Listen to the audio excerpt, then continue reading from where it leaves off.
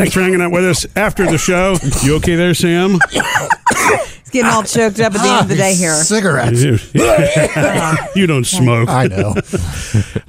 Sam got through the whole show without that, now choking up right before the After the Show podcast. I guess we should have stopped for a second. Maybe. Nah, let's go. No. Keep moving. Okay, so here's the deal. I am, as you know, now 7 weeks into a diet, and I've hit a plateau, which is driving me crazy. I know that everybody's had that before. Somehow I've gotten through my entire life never having to be on a diet. Mm-hmm. So these are things I always heard, but never really understood. How many pounds?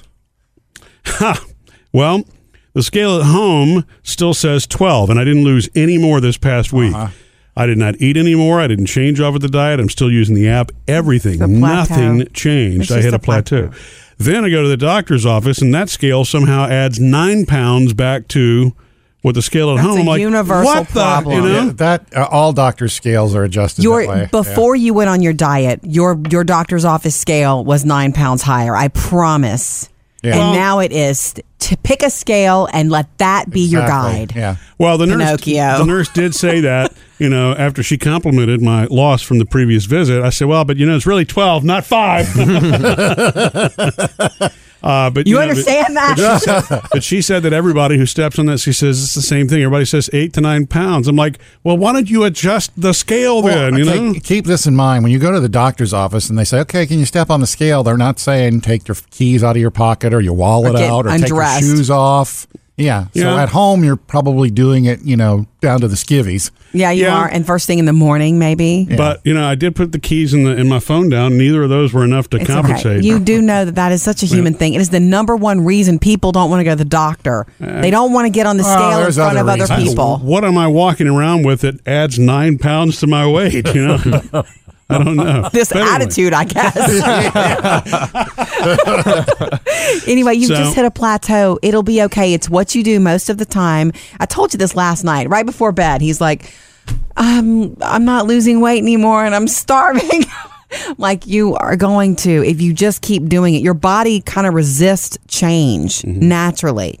And this is especially hard for you, Murphy, because of what you just said. You've never had a diet in your life. You're like one of those men. I don't know why this is so true for men. Maybe it is women too, but I see it more in men. So many men I've known who are just skinny when they're young men cannot believe that they've added weight later in life. Yeah, and it does. It happens. It's a real thing, but you just deny it. You put it off. You choose not to see it. So I guess I did have one golden moment this past week. There was I'd gotten out and run to the store real quick. And when I came back out, there was a guy. I say guy. I don't know if it was a guy, gal, whoever parked way too close to my driver's side. I don't know why they did that, but I'm immediately looking, going, how am I going to get in the car? And you did. I bet that's not what you really said. No, it's not. I realize that as I'm telling all these stories, I sound like a really angry dieter, don't I? Yeah, you do. I'm telling you, you're hangry. No, so, I walk up and I'm like, this is going to be challenging, but I was able to open the door and I slid in, and I promise you, boom. 6 weeks ago, I would not have been able to. I would have been waiting there to, hey, man, do me a favor. Could you move your car? Move your car! Let's get real here, too. I guess I could have crawled over the passenger seat if I had to. Since we are married, I know the ins and outs of all of this. I know you you decided to do this because of a picture, which is so common. There was a picture taken of us at an event recently, and I had lost some weight. I lost some weight starting at the beginning of the year.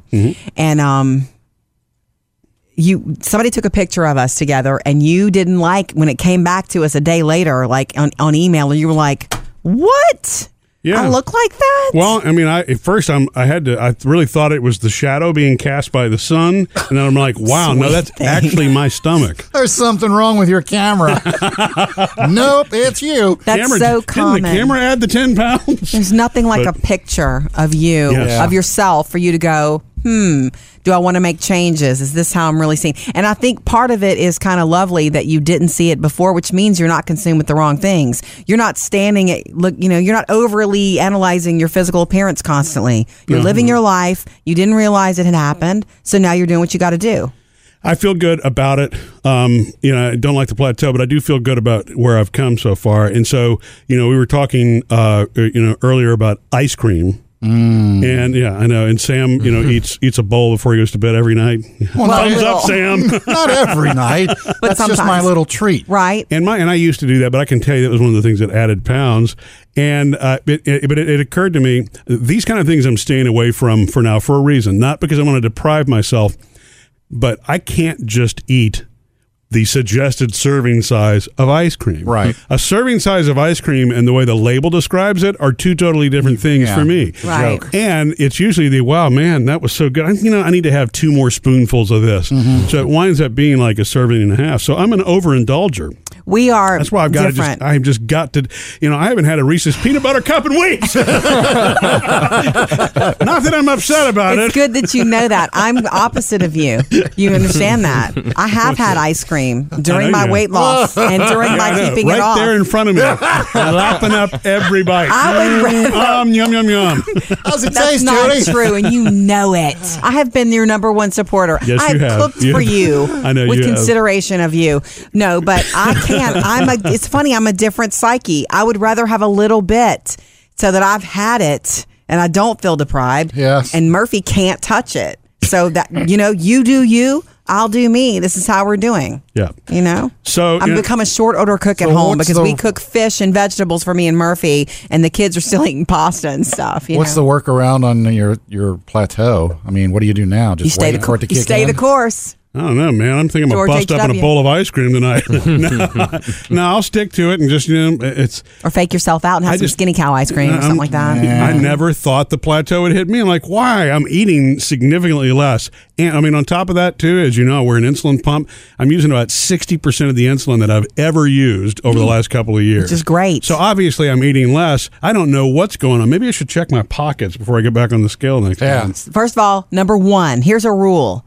Forget about the doctor's office scale unless it's the only scale you're ever going to weigh yourself on. So pick one scale, and that is your truth. I'll tell you what I'm going to do. Next time I go to the doctor's office, I'm bringing my own scale. Right. She'll love that. It's that guy again.